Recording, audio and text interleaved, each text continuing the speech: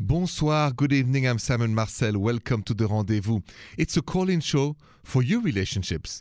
All you got to do is call me at 855-905-8255. Just like I have Irene on the phone now. Bonjour, Irene. What's going on?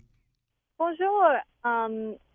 So my relationship just ended, and my ex was the one who broke up with me, and he is sending me a lot of I miss you texts that are like really long, and they seem really sweet on the surface, but none of them indicate that he wants to get back together or anything like that. And I'm afraid that he just wants to use me to be the shoulder to cry on for him to get over me.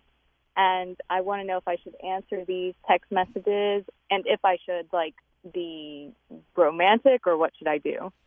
So, first of all, all those texts, he says, I miss you, but you don't feel in your heart, in your intuition, that he's being real and wants to get back with you, right? That's what you feel.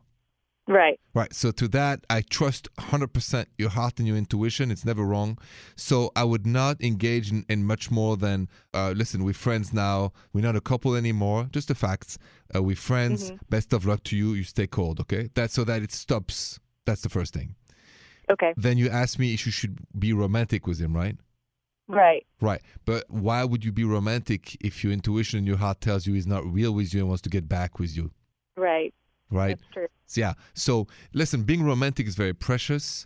Never give it away unless there is a meaning into it. So my advice is, be short, no romance, and it's time to, slowly bury the past and kiss the future when another man shows up. Right. Okay? Be strong, Irene, and thank you for calling me. I appreciate it. Be strong, and something good's going to happen soon. Great. Yes. Thank you so much. Have a good night. All right. Have you ever been in Irene's shoes when a guy broke up with you and then he went back to you and missed you and want to be romantic and you don't know what to do?